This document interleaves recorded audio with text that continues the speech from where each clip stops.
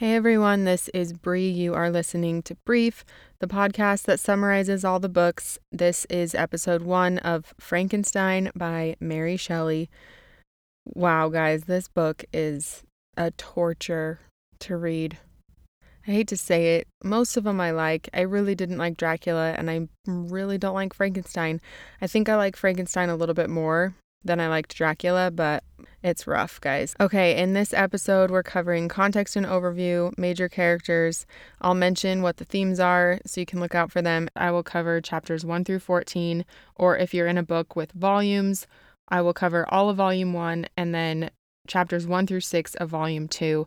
In the next episode, I'll cover the rest of the book and then go in depth on the themes. Okay, so context and overview. Frankenstein was written by Mary Shelley in 1818. Mary Shelley was born Mary Wollstonecraft Godwin in 1797 in London and died in 1851 in London.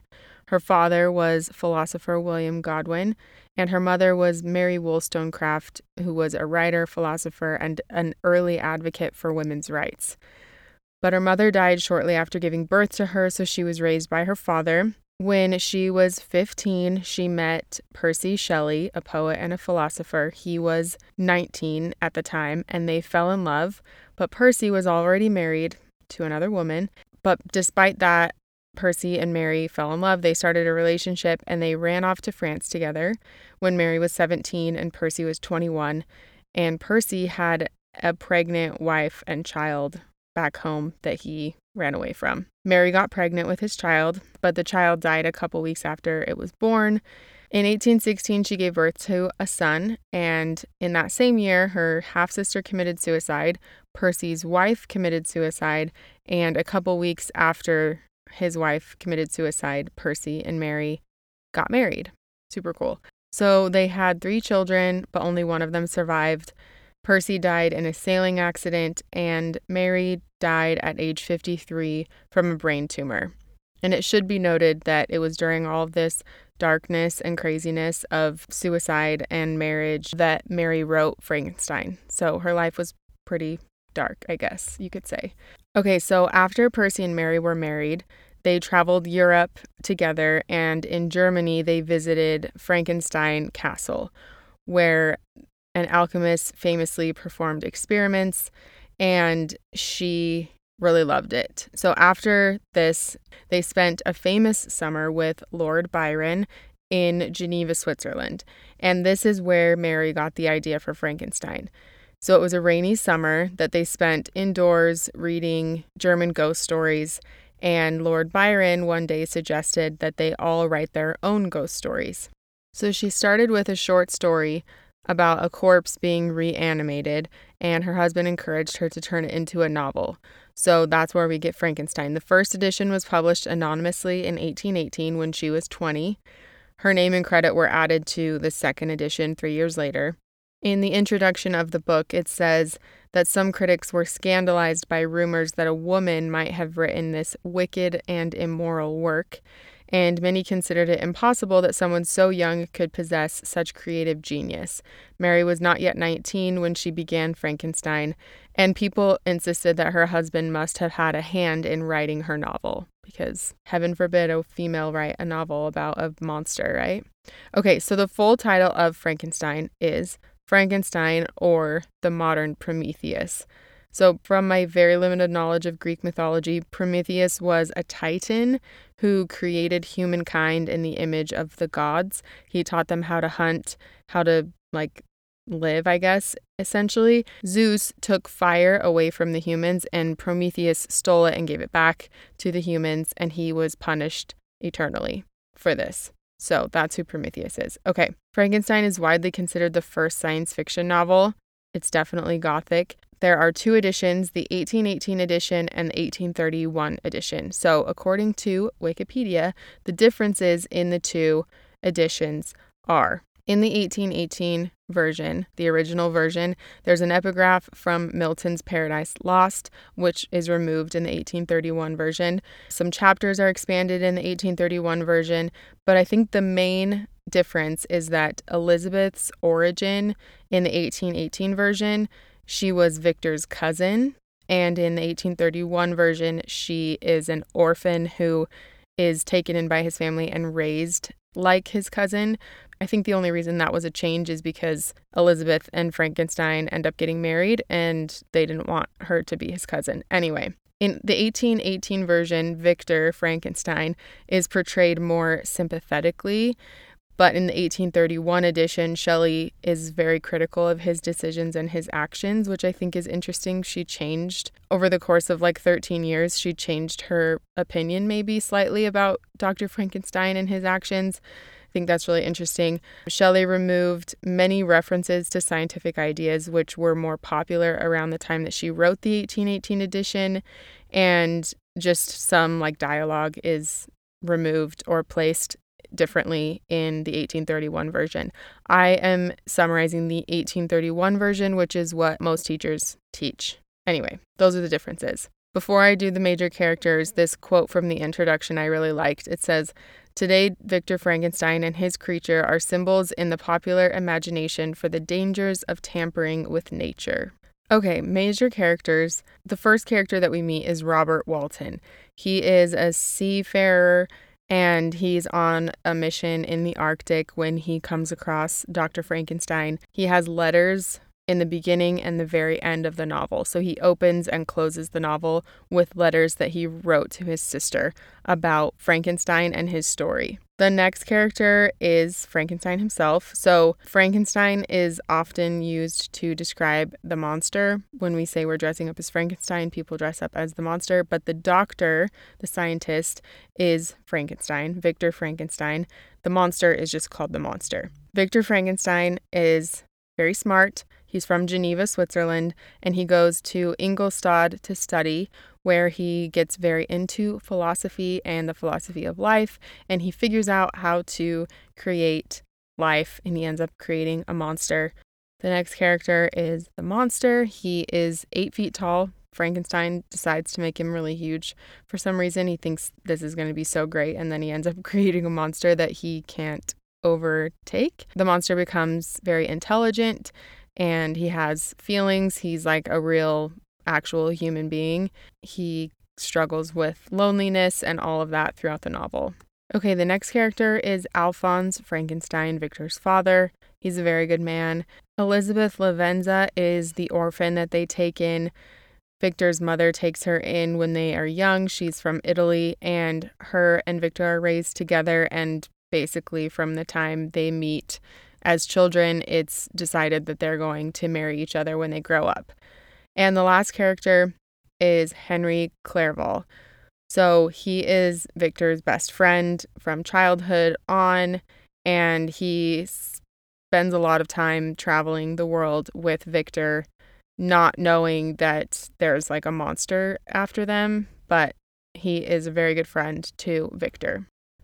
Okay, so I'm just going to mention the themes briefly, and then at the very end of the book, we will go over them in depth. So the themes are the dangers of ambition and knowledge, the danger of tampering with nature and God, family/isolation from family, and then prejudice and alienation. Okay, like I said, the book opens and ends with letters from Robert Walton to his sister. So there are 4 letters before the chapters begin.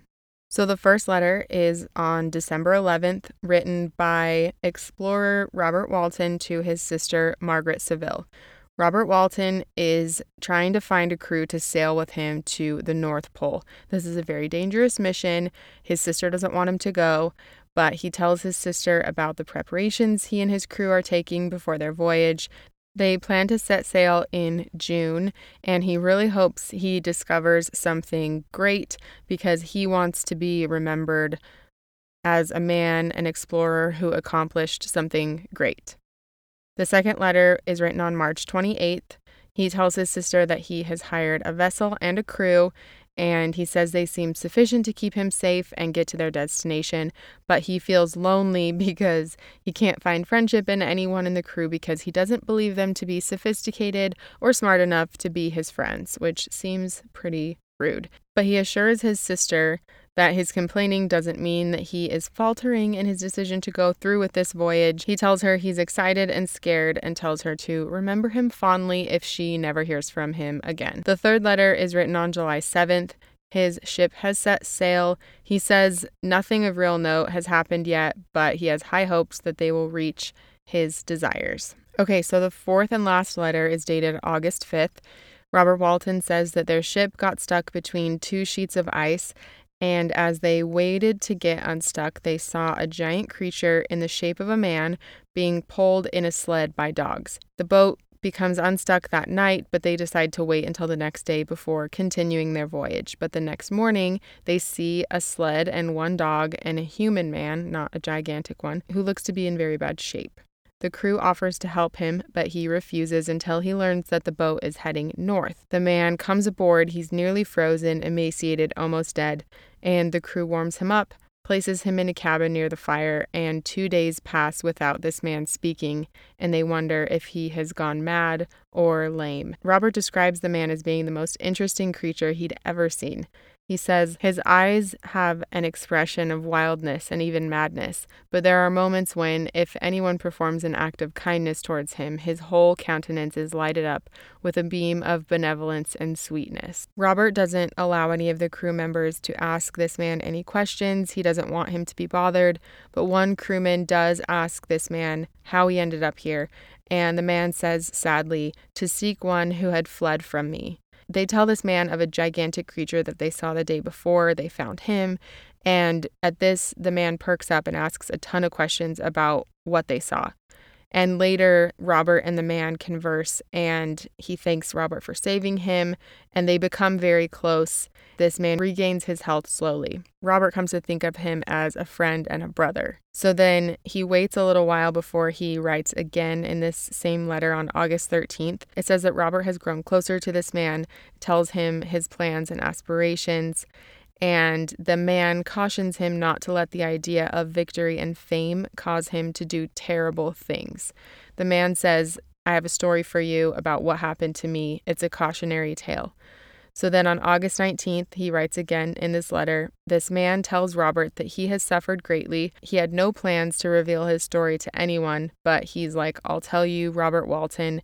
And Robert plans to transcribe his story as he tells it, and that is where we get the story of Frankenstein.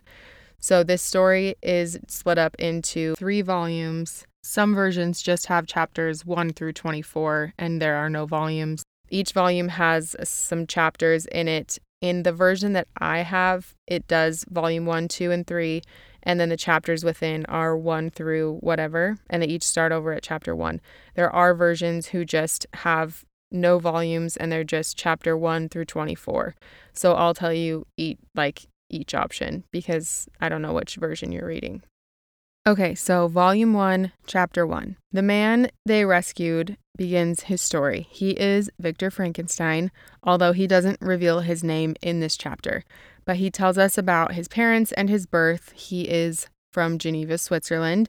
He says his family is one of the most distinguished of that republic. His father, Alphonse, was a prominent public figure with a glowing reputation. On page 17, it says he was respected by all who knew him for his integrity and his tireless attention to public business.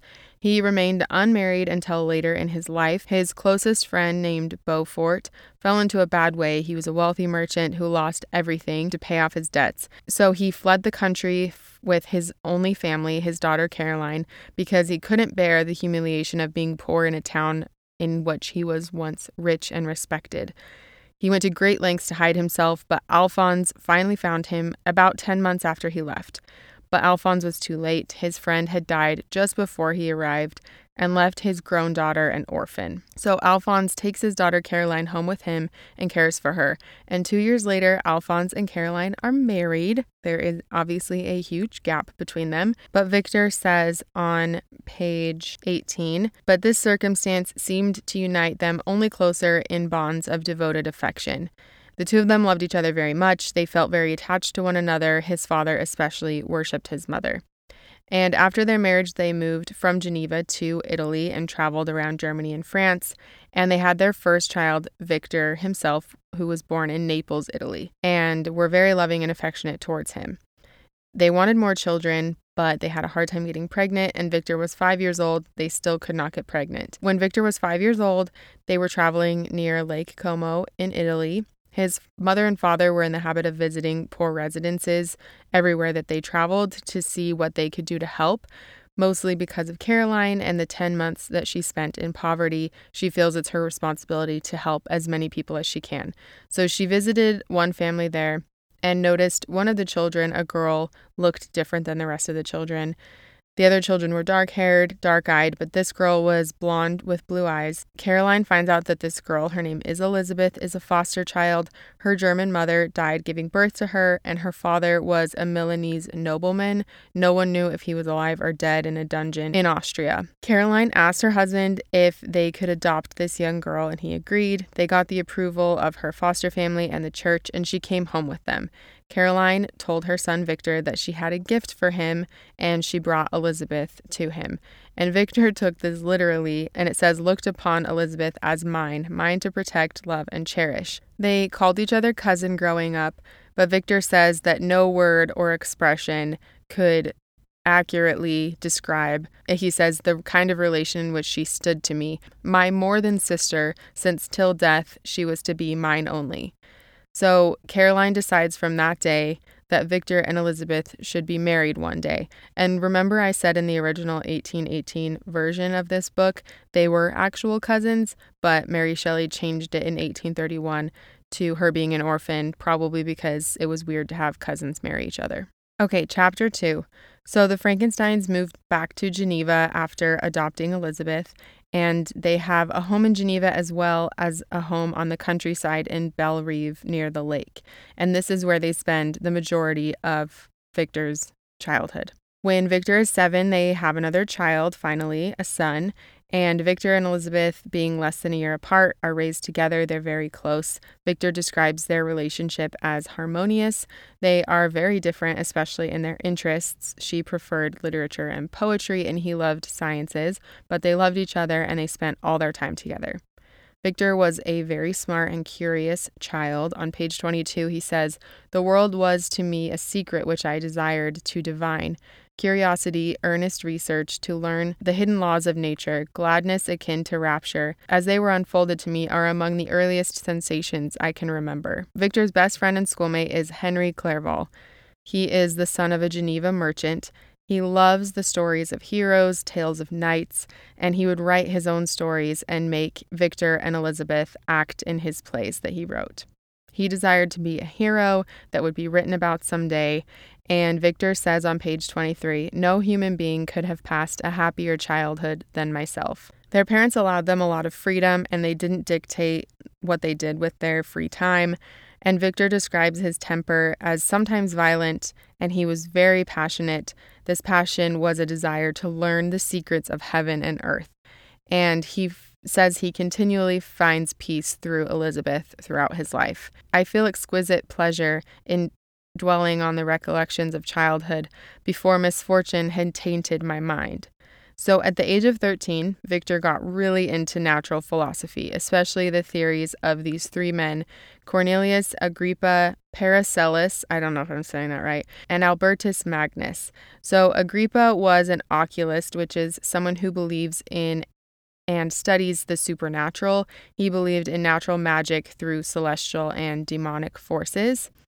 Paracelsus, among other things, was the father of toxicology, and Albertus Magnus is credited with discovering arsenic, and he is said to have discovered the philosopher's stone.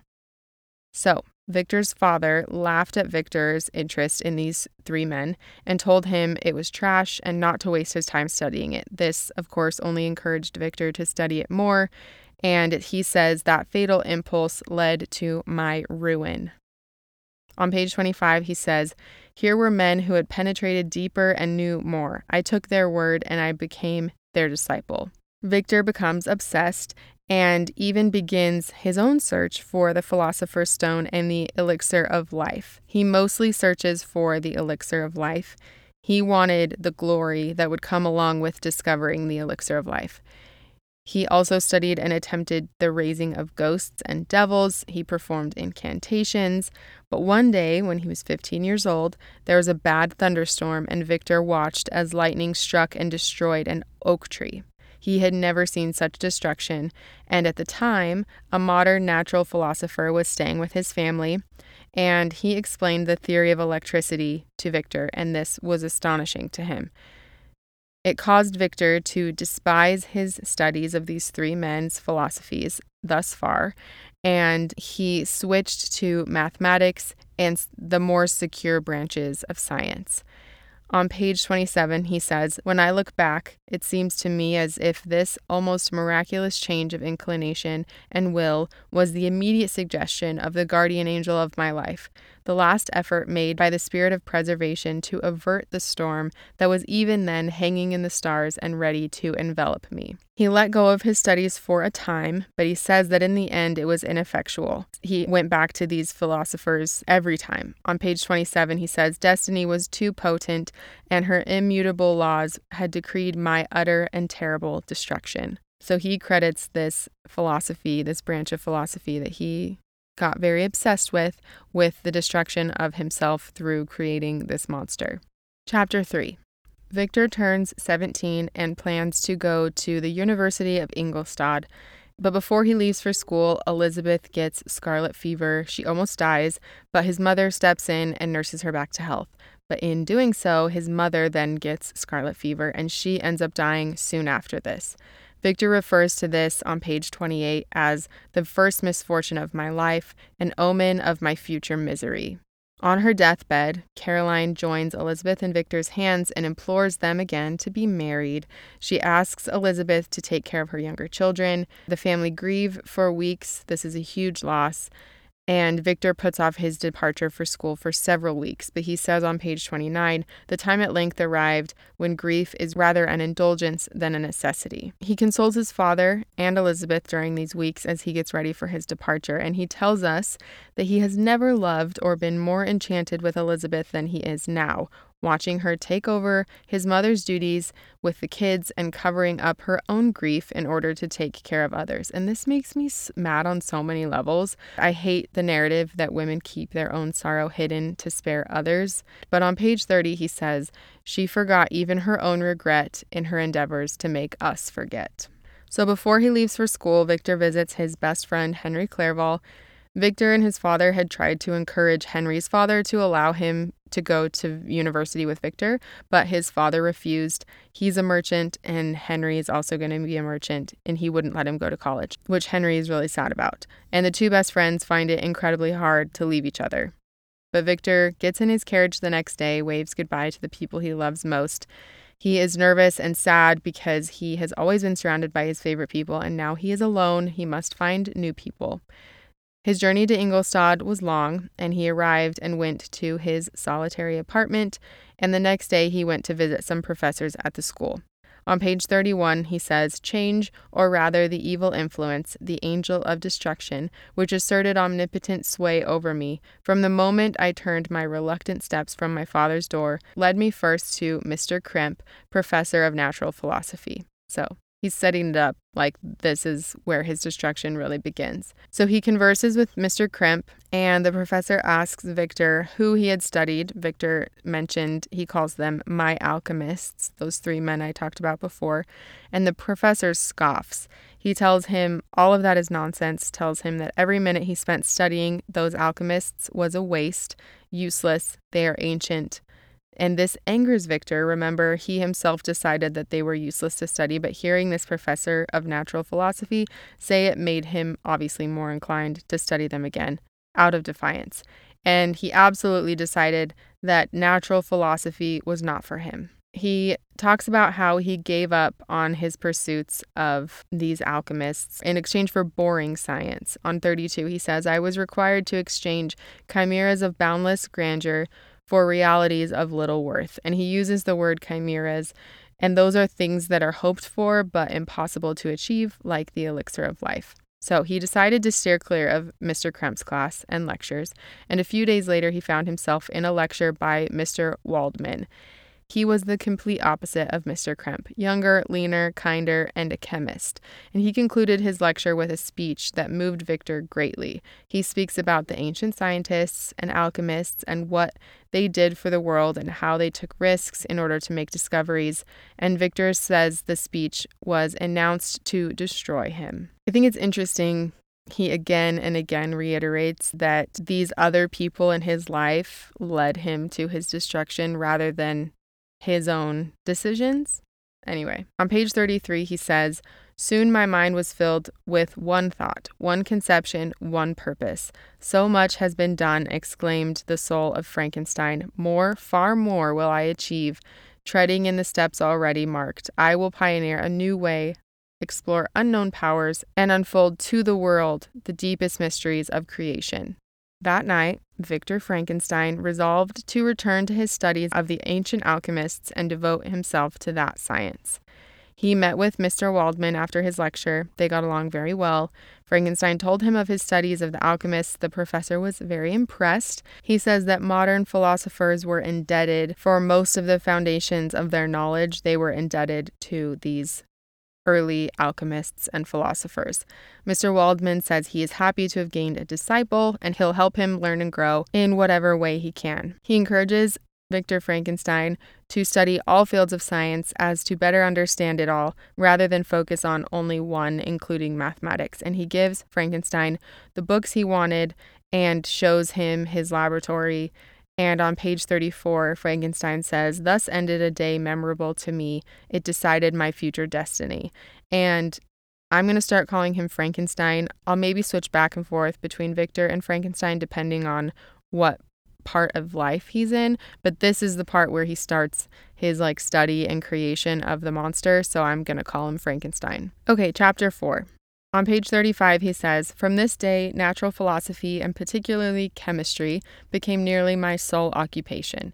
So Frankenstein spends all his time studying these scientists. He often works through the night without even realizing. He studies Mr. Waldman, who he considers a true friend, and he even finds value in the information he receives from Mr. Kremp, the first philosopher that he didn't like. But he credits Mr. Waldman with all of his knowledge. So obviously he progresses very quickly, and students and professors alike are all impressed. He spends 2 years studying this and never once visits his home in Geneva or really talks to his family at all. He sends very little letters. And he says on page 36, "At the end of 2 years, I made some discoveries in the improvement of some chemical instruments, which procured me great esteem and admiration at the university." At this point, he thinks of returning home to visit his family and friends finally, but he discovered something that made him stay. He becomes obsessed with the study of the human body, anatomy, and the function of the living body, physiology, and also with death and decay. On page 36, he says, "With how many things are we upon the brink of becoming acquainted, if cowardice or carelessness did not restrain our inquiries." So, when he starts studying the human body and how a living body functions, he also starts studying how a body decays.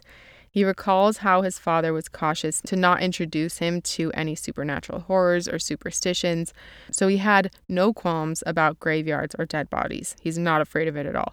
And he spent days and nights in charnel houses, which are like vaults where human skeletal remains are stored, often near churches, used for depositing bones that are unearthed while digging graves. Super gross. On page 37, he's talking about how he examined and analyzed all of the really small details in the change from life to death, death to life, until from the midst of this darkness a sudden light broke in upon me, a light so brilliant and wondrous, yet so simple, that while I became dizzy with the immensity of the prospect which it illustrated, I was surprised that among so many men of genius who had directed their inquiries toward the same science, that I alone should be reserved to discover so astonishing a secret. So after laboring for days and nights on this discovery, he tells us that he has become capable of bestowing animation upon lifeless matter. He's elated about his discovery. Human creation is now within his grasp. And he warns us, well, not us, but he warns the man on the ship that he's speaking to. Remember, Robert Walton is the one who's transcribing this story. He says on page 38, "Learn from me how dangerous is the acquirement of knowledge, and how much happier that man is who believes his native town to be the world than he who aspires to become greater than his nature will allow." So when he discovered this power, he hesitated. He still had to figure out how to build a human with all the small intricacies and like veins and stuff before he could animate it. But he had figured out the animating part, the coming to life part. So he starts constructing a human being. And instead of building a small person to start off, or even a normal-sized person, he decides to make a gigantic person 8 feet tall. And here he says he spent a ton of time collecting materials, and that just makes me feel so gross. Like, materials from where? You guessed it, the graveyard and the charnel houses. Super cool. But he is absolutely stoked on this. He says on page 39, "A new species would bless me as its creator and source. Many happy and excellent natures would owe their being to me." He even thinks of the possibility that he could figure out how to bring dead people back to life. My dude is playing God. And as you can imagine, after more than 2 years of nerding out in his laboratory, Frankenstein is extremely pale and thin. But he hits snags and bumps, but always figured out how to fix them. He says on page 39, "I seemed to have lost all soul or sensation, but for this one pursuit." He warns us again against pursuing a study that weakens your affections or harms your soul. He says he spent all of his time working, and on 41 he says, "I shunned my fellow creatures as if I had been guilty of a crime." Chapter 5. On page 42, Frankenstein says, "It was on a dreary night in November that I beheld the accomplishments of my toils." So he sparked life into the inanimate being and was immediately disgusted and horrified. By the way, he doesn't tell us how he does it, and in the end it's because he doesn't want anyone else to have the information on how to do it to create another monster. So the monster comes to life, and on page 42 he says, "I saw the dull yellow eye of the creature open. It breathed hard, and a convulsive motion agitated its limbs." Frankenstein calls this a catastrophe. He's horrified at what he's done. He's now spent 2 years in isolation working on this just for it to turn out so badly. He had taken steps to ensure that his creation would be beautiful, and it's the ugliest thing he's ever seen. And he says, "Now that I had finished, the beauty of the dream vanished, and breathless horror and disgust filled my heart."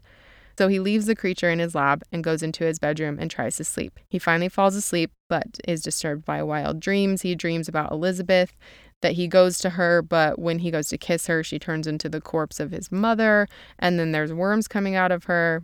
Rotting corpse. I mean, I don't know, if I spent that much time with like rotting flesh I dug up from people's graves, I'd have nightmares too. He startles awake to find the monster standing above him, and he's like staring down at him, smiling and making sounds he can't speak.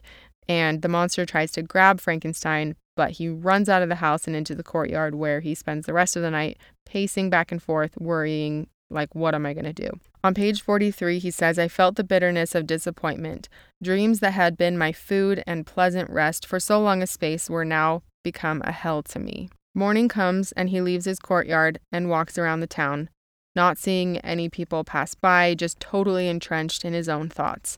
And in his head, he recites a portion of the poem, The Rime of the Ancient Mariner by Samuel Taylor Coleridge. And the portion of the poem says this: "Like one on a lonesome road who doth walk in fear and dread, and having once turned round walks on, and turns no more his head, because he knows a frightful fiend doth close behind him tread." So after some time, he stops at an inn, and he watches as a carriage approaches, and out of it climbs his best friend, Henry Clerval. They are delighted to see each other. For the first time in months, Frankenstein feels calm and joyful, and Henry tells Frankenstein that he finally convinced his father to allow him to come and study at the university, and Victor asks him about Elizabeth and his family. Henry tells him that they are all well, but a little uneasy about not hearing from him all of this time. Henry's like, "I'm a little worried too, honestly. You look really bad." He looks ill, he looks thin and pale, and Frankenstein agrees. He's like, "I haven't been sleeping, I haven't been taking care of myself," but he says that's over now. Hopefully I can get rest and improve. So they arrive at Frankenstein's apartment, and he makes Henry wait on the step while he makes sure that the monster is no longer in his apartment. And I'm like, you're not worried that he's like out of your apartment? Like out roaming the town? That's not a concerning thought to you at all? So the monster's not there. He's relieved. He invites Henry inside. Frankenstein is very excited to have Henry there. He's excited the monster is gone, and he's like cheering. He's basically frantic, and Henry is like, whoa, chill, you're scaring me. And Frankenstein in this moment thinks he sees the monster come in, loses his mind, passes out, and he spends the next several months in bed recovering from his fit and fever. And Henry takes care of him all this time. He decides not to tell his father because his father would just try to take the trip, and he is elderly, so he just decides to take care of Frankenstein himself. During this time, Frankenstein tries to tell Henry what he's done, what he created, but obviously Henry thinks he's insane. But Frankenstein finally recovers in the spring. Henry tells him that his family is worried and they need a letter from him in his own handwriting so that they know he's okay. And he tells Henry how much he loves and appreciates him, and Henry gives him a letter from Elizabeth. Chapter 6. So this is Elizabeth's letter. She is worried about him. She knows he's very ill. She wanted to come and see him, but she had to make sure that his father didn't make the journey because he is old and in poor health. She asks Frankenstein to return home to them. She tells him about his brother Ernest, who is 16 years old now and wants to join the military. And she tells him that not much has changed in their home except for their friend Justine Moritz has come back to live with them again. So this is where she tells us the whole history of Justine Moritz. So Justine's mother was widowed. She treated her very poorly, and Victor's mother asked Justine to come and live with them, and her mother allowed it. Elizabeth reminds Victor that Justine was a great favorite of his, and she says on page 50, I recollect you once remarked that if you were in an ill humor, one glance from Justine could dissipate it. So she tells him that after their mother died, Elizabeth observed Justine and saw that she was greatly saddened by it. She adored this woman who took her in. But on top of that, Justine's siblings all died and her mother was left alone. Justine's mother apologizes to her, asks her to come home, and she does, but she's very sad to leave the Frankensteins. So Justine spends some time with her mother. Her mother is sometimes kind and asks for forgiveness, but more often than not, she blames Justine for the death of her siblings. It's just a very bad situation. And shortly after this, Justine's mother dies, and Justine returns to live with the Frankensteins, and Elizabeth is very happy. So she tells this to Frankenstein. Elizabeth tells Victor also about his younger brother, William. He is tall for his age, blue-eyed, dimpled, and healthy, and loved by all the girls. It doesn't say exactly how old he is, but I think he's around 10. Elizabeth tells him some of the Geneva gossip. Beautiful Miss Mansfield is marrying John Melbourne, and her ugly sister Manon, those are Elizabeth's words, she calls her ugly, married a rich banker. Another one of Victor's friends married a French woman, and she just tells him about the town gossip. And she ends the letter to him, begging him to write back to her, even one line, so that she knows he's okay. So Frankenstein immediately writes back to ease her anxiety, and once Frankenstein recovers from his illness, he takes Henry around the university and introduces him to all the professors. This ends up causing Frankenstein great dismay to have to interact with his professors and talk about science. He hates anything to do with how he came to create such an awful creature, and Henry notices this struggle, and so he does his best to allow them to leave when Victor becomes distraught about some topic of conversation. And when his professors praised him for his work, Victor felt like they were torturing him. Henry decides to study the languages of the East, Persian, Arabic, and Sanskrit. Frankenstein finds this interesting and a nice break from sciences, so he takes up this study with Henry, although he is not nearly as invested. He plans to visit home in the fall, but his trip gets delayed because of weather and the fact that he doesn't want to leave Henry at the university alone because he doesn't really know anyone, so he plans to go in the spring now. In May, he awaits a letter from his father with the plans and dates for his visit, and Henry, in the meantime, suggests that they tour Ingolstadt as a farewell for Victor, so they spend 2 weeks touring the country, and Victor feels his spirits lifted. Chapter 7. So when Frankenstein returns from his tour with Henry, there is a letter waiting for him from his father. His father tells him the horrible news that his youngest brother William has been murdered and asks him to come to Geneva as soon as possible. He tells him that the family went on a walk and Ernest and William wandered off. Ernest came back alone, and so they searched all night for William, and finally the father finds him around 5 a.m. in the woods, dead with bruises on his neck from being strangled. He carries him home, and Elizabeth is distraught. She exclaims that she murdered him, which she didn't, but she feels responsible because she had given William a valuable photo of his mother, and Elizabeth and all of them readily assume that stealing that photo was the motive for killing William. So Elizabeth blames herself, and his father asks Victor to come as soon as possible to comfort her and his family. So Frankenstein shows the letter to Henry, weeps for his brother, and immediately calls for horses and a carriage to take him to Geneva. As he travels, he thinks about his childhood, his poor brother, his family, how they must be suffering. And he's been gone for almost 6 years at this point, and he feels so overwhelmed by all of this. So he stops in a town called Lausanne for 2 days before continuing on. And when he comes into Geneva, he sees the lake by his home in the mountains behind Mont Blanc, and he weeps again. He says, "Yet as I drew nearer home, grief and fear again overcame me. Night also closed around, and when I could hardly see the mountains, I felt still more gloomy. The picture appeared a cast, dim scene of evil, and I foresaw obscurely that I was destined to become the most wretched of human beings. But the worst is yet to come."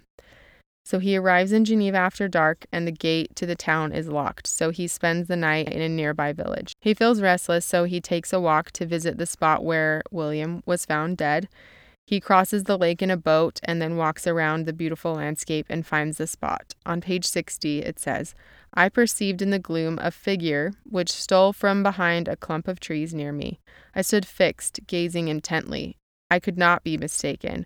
A flash of lightning illuminated the object and discovered its shape plainly to me. Its gigantic stature and the deformity of its aspects, more hideous than belongs to humanity, instantly informed me that it was the wretch, the filthy demon, to whom I had given life." He realizes that this creature must have been the one who murdered his brother. He says nothing in human shape could have destroyed that fair child. And he watches as the monster scales the mountain with incredible ease and superhuman speed. He thought about going after the monster, but it disappeared before he could. He's absolutely distraught. It has now been 2 years since he gave the monster life, and the monster ran away, and Frankenstein let him escape. And he wonders if the monster has killed anyone else. So it's early morning now, and he rushes to his father's house to tell him he knows who murdered William. But he realizes that if he tells them he knows who murdered William, then he will then also have to tell them that he created the monster, and he isn't willing to do that. He justifies it by saying that no man or police officer or whatever could catch him anyway. He's too strong, and he just scaled a mountain like it was nothing. And so he goes into the house deciding that he's not going to tell anyone about his creation. No one is awake. He looks at a photo of his mother on the mantelpiece, and Ernest walks in and welcomes him and tells him he wishes he would have come 3 months ago when they were all happy. Frankenstein asks Ernest about Elizabeth. He says she is wretched and still blames herself, even though the murderer has been discovered. Frankenstein is surprised to hear this and thinks that they have found out that a monster killed William, but Ernest declares that their very own friend Justine killed William. Frankenstein is like, "That's crazy. She wouldn't have. Ernest says Elizabeth doesn't believe it, but several things have come to light that prove Justine is the murderer, and she is being tried that very day. So this is why they think it was Justine. The morning that William was found dead, Justine took ill and spent several days in bed. One of the servants was cleaning her clothes, found the photo of William's mother in her pocket, and this was proof to them that she had killed William and taken the photo. She denied it and was very confused surrounding the matter, which to them further proved her guilt. Frankenstein tells Ernest, "You're all mistaken. I know who the murderer is." And Frankenstein's father comes in at this point, and Ernest tells him that Frankenstein is saying that Justine is innocent. His father says on 63, "If she is, God forbid, that she would suffer as guilty. She is to be tried today, and I hope that she will be acquitted. So Frankenstein is eased by this. He's sure that Justine will be found innocent. He says on 64, I had no fear that any circumstantial evidence could be brought forward strong enough to convict her. My tale was not one to announce publicly. Its astounding horror would be looked upon as madness by the vulgar. Basically, he's like, no one would believe me if I told them, and they would think I was mad, so I will not be telling anyone about the monster. Elizabeth comes in at this moment and they greet each other. She's very upset. She's hopeful, though, that Justine will be acquitted, and she says, this poor girl, whom I sincerely love, is to be torn away by even worse a fate. But Frankenstein assures her that that will not happen. Okay, chapter 8. So the trial begins at 11 a.m. that morning, and the family goes to the courthouse. Frankenstein knows that if Justine is found guilty, that he will then be responsible for not one, but 2 deaths in his family. He says on page 65, 1,000 times rather would I have confessed myself guilty of the crime ascribed to Justine, but I was absent when it was committed, and such a declaration would have been considered as the ravings of a madman, and would not have exculpated her who suffered through me. Frankenstein makes a lot of excuses for not confessing that he knows who the murderer is and that he created the murderer and is responsible for the murderer. He does it throughout the whole story. So Justine is calm in the court, and she listened to the facts against her, and she was surprised, horrified, and miserable to hear these facts. So these are the facts against her. She was out the whole night that the murder happened. The next morning, a woman in town encountered Justine near the spot where the Williams body was found, just before it was found. The woman said that she looked strange, and when she asked Justine a question, Justine gave a confused, unintelligible answer. Justine returned home around 8 a.m., and she said she had been looking for the child all night and asked if anyone had found him. She was shown the body and went into a fit of hysterics that had her bedridden for days, and then the picture was found in the pocket of her clothing. Justine is then called to the stand to give her story, and this is her side. She says she's innocent, God knows she is, and she hopes that character witnesses can attest that. She says that with the permission of Elizabeth, she spent the evening at her aunt's house in a nearby village. She left her aunt's around 9 p.m. to head home. She encountered a man who asked if she'd seen a missing boy, and Justine was shocked to find out that William was missing, and she spent several hours that night looking for him. And when she went to go back to Geneva, the gates were closed, and she was forced to stay the night in a nearby barn. She didn't sleep well. She spent most of the night watching outside, but she dozed off in the early morning hours. Some loud footsteps disturbed her. She woke at dawn, and she left the barn and went home. And this is when she encounters the woman in town. She says that if she was near where the boy's body was found, that was unknown to her. She says she was bewildered by the woman's questioning since she hadn't slept, and that's why she seemed confused. And lastly, she says she has no explanation for how the photo ended up in her pocket. She knows this is damning against her and says perhaps the murderer placed it in her pocket, but she doesn't know how. So then Justine asks for character witnesses to speak for her. Several witnesses had been asked to speak, but none of them would come forward now, which is so mean. Elizabeth then asks to address the court. She is very close to Elizabeth, so it may be indecent for her to speak, but she says on page 68, "But when I see a fellow creature about to perish through the cowardice of her pretended friends, I wish to be allowed to speak, that I may say what I know of her character." She tells the court that she has spent most of her life in the same house as Justine and considers her a sister, that Justine acted as a mother to William and loved him dearly, but Elizabeth's speech proves unsuccessful. Victor realizes that Justine is going to be found guilty, and he gets up and leaves the court in agony. Justine is indeed found guilty and set to be executed. But what Frankenstein and Elizabeth find out is that Justine confessed her guilt. They're shocked by this. Elizabeth wonders how she'll ever believe in human goodness again. She's like, there's no way Justine killed William. Victor wonders if he could have been mistaken, that he didn't actually see the monster, that the monster didn't actually kill William. He's kind of like hopeful of this, actually. This gives him a small amount of relief, and he wonders if maybe he's not responsible. But Justine asks to see Elizabeth, and Victor goes with her. They go to her jail cell, and Justine tells them that she's actually innocent, but she confessed because she hoped it would help her gain salvation through God and be with William again in heaven. Elizabeth is absolutely distraught. She says she will prove her innocence. She's going to save her. And Frankenstein hides in the corner of the prison room. On page 71, he says, "Where I could conceal the horrid anguish that possessed me." Justine addresses him. He can't speak, so Elizabeth speaks for him. She says, "Of course he knows you're innocent." And Frankenstein knows that he is the true murderer. He says, "Anguish and despair had penetrated into the core of my heart. I bore a hell within me which nothing could extinguish." They stayed with Justine for several hours. Elizabeth had a difficult time leaving her, obviously, and Justine is executed the next day. Elizabeth spoke to the judges, but they didn't believe her. And Frankenstein also spoke to the judges, but they didn't listen to him either. Frankenstein makes more and more excuses here, saying that when he spoke to the judges, they were cold and unfeeling, so even if he did confess, they wouldn't listen or believe him. He says on 72, "Thus I might proclaim myself a madman, but not revoke the sentence passed upon my wretched victim." Again, so many excuses. Frankenstein ends the chapter just talking about how much anguish and despair he feels and how deep Elizabeth's grief is and how he's the one to cause it. And he knows the monster he created has now been responsible for 2 deaths in his family. Okay, so now this is volume 2, depending on what version of the book you have. Volume 2, chapter 1. In some, it's just chapter 9. So it starts with this quote on page 73. "Nothing is more painful to the human mind than after feelings have been worked up by a quick succession of events, the calmness of inaction and certainty which follows and deprives the soul both of hope and fear. Justine died, she rested, and I was alone. The blood flowed freely from my veins, but a weight of despair and remorse pressed on my heart.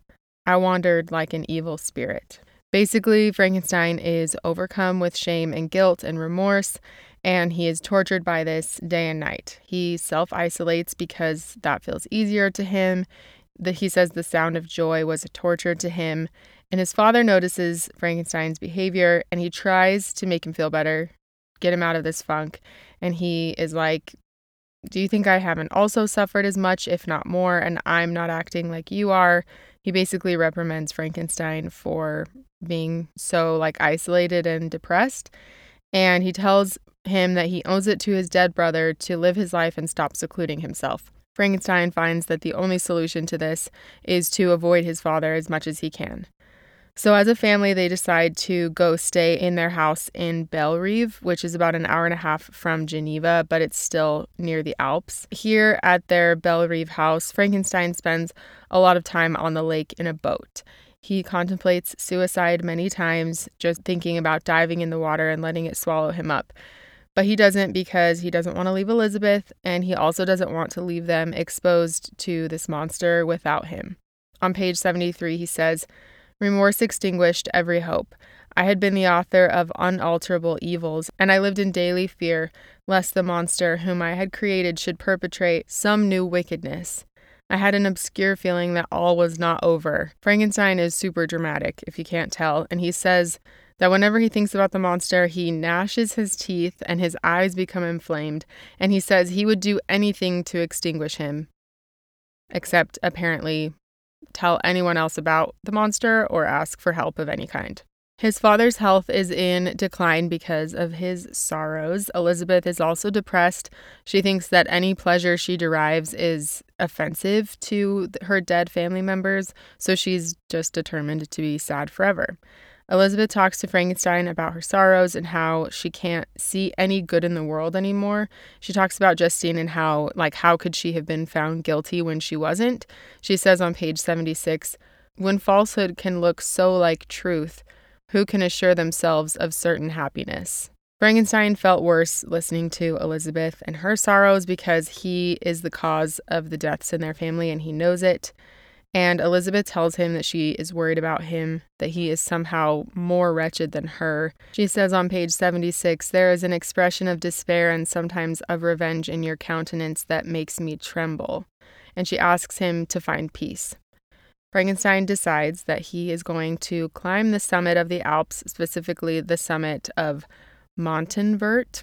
which is a glacier in the Alps, now known as Mer de Glace, on the northern slopes of Mont Blanc. And it is the highest mountain in the Alps. This is like, I don't know if he's doing this because it's like torture or he thinks it's going to cure him, but he does it. It's been 2 months since Justine's death. Frankenstein rides a horse in the beginning and then gets a pack mule, and he reaches a village at the bottom of the Alps. Chapter 10, or if it's volume 2, chapter 2. It starts with this line from on page 79. These sublime and magnificent scenes afforded me the greatest consolation that I was capable of receiving. So he spends his days roaming around the Alps, feeling at peace, but the next day he wakes up feeling bad again, and he decides that that is the day that he is going to summit this glacier. And he decides he's going to do it without a guide. And as he climbs, he takes in the scenery, he recites Percy Shelley's poem Mutability to himself, and he arrives at the ascent at noon and overlooks the sea of ice, and he spends hours crossing this glacier. And honestly, reading this felt like reading Into Thin Air, the book about climbing Everest, which was the worst book I think I've ever read, and I'm so bored. So bored. Anyway, he feels joy in this ascent until... dun, dun, dun. In the distance, he sees a giant man running at him with superhuman speed. He says, it was the wretch whom I had created, obviously. And when the monster approaches Frankenstein, he seems to be in agony. Frankenstein calls him a devil, and he says, like, do you dare approach me? And guess what? The monster, who before this did not have language, speaks, and he is super smart and well-spoken, and he says a lot here, but the gist is, he says, I expected this reception. All men hate the wretched. He's miserable above all other things. He has suffered so much, and this is all Frankenstein's fault for giving him life, for creating him. And he asks Frankenstein, he's like, please listen to my story. You owe it to me. He's like, basically, I'm going to ask you to do something, and if you do it, I'll never hurt another human. But if you don't, then I'll make your life miserable, more miserable than it is. He says on page 83, everywhere I see bliss, from which I alone am irrevocably excluded. He talks about how alone he feels, how every living thing hates him, he's miserable. Frankenstein tries to attack him, but obviously fails. And in the end, he allows the monster into this cave that he is sitting in and out of the cold so that he can hear his story. On page 84, Frankenstein says, for the first time, I felt what the duties of a creator towards his creature were. Okay, chapter 11, or if you're in a book with volume 2, chapter 3. So the monster begins telling his story. He starts by talking about the confusion he felt during his creation and after he woke up. It took him a while before he could distinguish between his senses. He doesn't really say anything about when he woke up and went into Frankenstein's room, but he says he put clothes on before he left the house, and then he wandered into the forest near Ingolstadt. He said he ate berries from a bush. On page 86, he says, I was a poor, helpless, miserable wretch. I knew and could distinguish nothing, but feeling pain invade me on all sides, I sat down and wept. And after he weeps, the first thing he saw when he looked up was the moon, and he was awed by it. He spent several days and nights in the forest trying to figure out his senses and what to do. He drank from a stream, ate nuts and roots and berries, fell in love with birds because he heard them singing.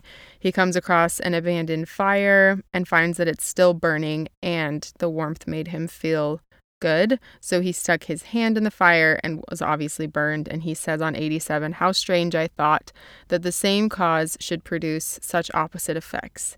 So he saw that there was wood on the fire. He gathered more, added them to the fire, but the branches were wet. So from this, he learns that the branches needed to be dry in order to catch fire. So he gathered more dry branches. Food was scarce. He did find out that the fire made nuts and roots taste better, but he was running out of food, so he knew he had to leave his fire, but he didn't know how to make a new one, so he was sad about that. He wandered until he found a small hut.